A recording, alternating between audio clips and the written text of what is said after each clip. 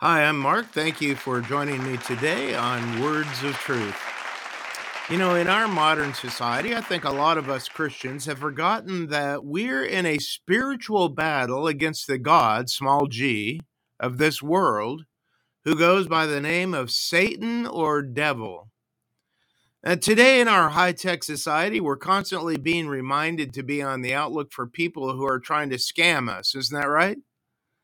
Uh, what do? Well, scammers will call us threatening that if we don't pay them a certain amount of money, they'll have to send the police to arrest us. You ever gotten that one? Or they try to lure us in by an email that says we owe a certain amount of money to a company or a business we've used in the past. Or they can appear in false advertising so that when we click on that ad, they can get access to our computers. Man, it's a jungle out there, and every day unsuspecting people are getting scammed out of thousands of dollars. Well, the same thing happens in the spiritual realm to the unsuspecting. Let me share with you some scams of the devil that you can be looking out for. Satan is a liar and the father of lies. The first time Satan appears in the Bible is in Genesis chapter 3. And the first words on his lips are suspicious of the truth when he said, "Did God say, you shall not eat of any tree of the garden?" Of course, he didn't say that. And then he went on to state a subtle falsehood when he said, "You will not die." Well, that was not true. You see, we're dealing with the essence of falsehood and deception. And that means that we have to be on the constant alert for these lives of the devil. For example, Satan might tell a young Christian man, "It's okay for you to go ahead and marry that non Christian girl. You love her. She loves you. That's all that matters." And that might sound like, well, sound reasoning.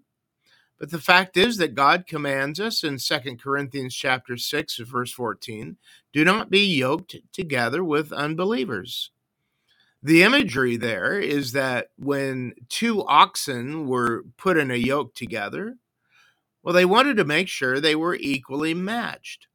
Otherwise, one would be pulling against the other, or one would be doing more work than the other, and it just wouldn't work. And the same is true for marriage. When a Christian marries a non Christian, they can't pull the load together because they have different values in life. No matter how much they say they love one another, they're not on the same track, and there will be constant trouble in that marriage. And so this is a lie that Satan tells because he hates God and he hates the institution of marriage. And that's just one example. And so we need to be on the alert for all of the lies that Satan tells and measure everything that you hear by the word of God. Secondly, Satan will also attempt to blind the minds of unbelievers. 2 Corinthians chapter 4 and verse 4 says, "The God of this age has blinded the minds of unbelievers to keep them from seeing the light of the gospel of the glory of Christ." And so he not only speaks what is false, but he also hides the truth. He keeps people from seeing the treasure of the gospel. He does this through false religions and false teachings of the Bible and false practices of all kinds. And people are blinded to that truth every day. Again, measure everything you hear by the word of God. Thirdly, Satan masquerades himself in costumes of light and righteousness. In 2 Corinthians chapter 11, verses 13 to 15, Paul says that some people are posing as apostles who are not. He explains it like this: "Even Satan disguises himself as an angel of light. So it is not strange if his servants also disguise themselves as servants of righteousness." In other words, Satan has servants who proclaim enough truth to join the church. And then from the inside, Paul says they teach doctrines of demons. They're like wolves in sheep's clothing. And they draw people away from the truth of God, and millions of people every day are being drawn away from the truth of God by false prophets. Also, did you know that Satan does signs and wonders? Yeah, that's right. In 2 Thessalonians chapter 2 and verse 9, the last days are described like this. The coming of the lawless one by the activity of Satan will be with all power and with signs and wonders of the lie. In other words, Satan doesn't just fake miracles, he can actually perform miracles.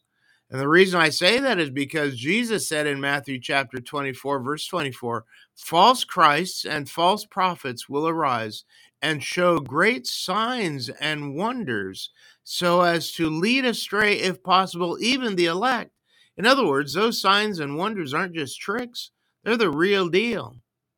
There's a great movement these days, even among conservative evangelical groups, of performing signs and wonders. And it's the signs and wonders that is often taking precedence over people actually hearing the life-saving gospel of Jesus Christ. I want to encourage you to let your confidence be grounded in something far deeper than any supposed ability of Satan to do signs and wonders. Even real signs and wonders in a service of anti-Christian assertions don't prove anything, even when they're done in the name of Jesus. Jesus said in Matthew chapter 7, verses 22 to 23, that at the throne of God, people will say, Lord, Lord, did we not do many mighty works in your name? To which Jesus will reply, I never knew you. Depart from me, you workers of lawlessness. You see, the problem wasn't that the signs and wonders weren't real, but that they were in the service of sin.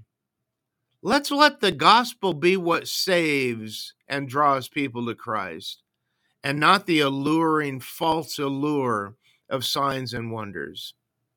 I'll give you one more and then continue this subject next time. But I think we all know that Satan tempts people to sin. That's what he attempted to do with Jesus when he was in the wilderness at the beginning of his ministry. Satan wanted Jesus to abandon his path of suffering and obedience, which, by the way, is what he did successfully with Judas. And the Apostle Paul warns us that this is what Satan does to every single believer. Paul said in 2 Corinthians chapter 11, verse 3, I'm afraid that, as the serpent deceived Eve by his cunning, your thoughts will be led astray by a sincere and pure devotion to Christ. You see, Satan tempts us in our thoughts to walk away from Christ, just like he did with Adam and Eve and Judas and so many others today. And so watch your thought life. And every time you have a thought that maybe God isn't right or just or loving, go back to the Word of God and find the truth. Well, there's a lot more to say on the subject, and I'm going to try to do that next time, but I hope this helps. I'll finish up next time with a few more thoughts on the scams of Satan, and then we can do some thinking about what to do to safeguard ourselves against those scams. I hope this helps today. Thanks for listening. I'll see you next time.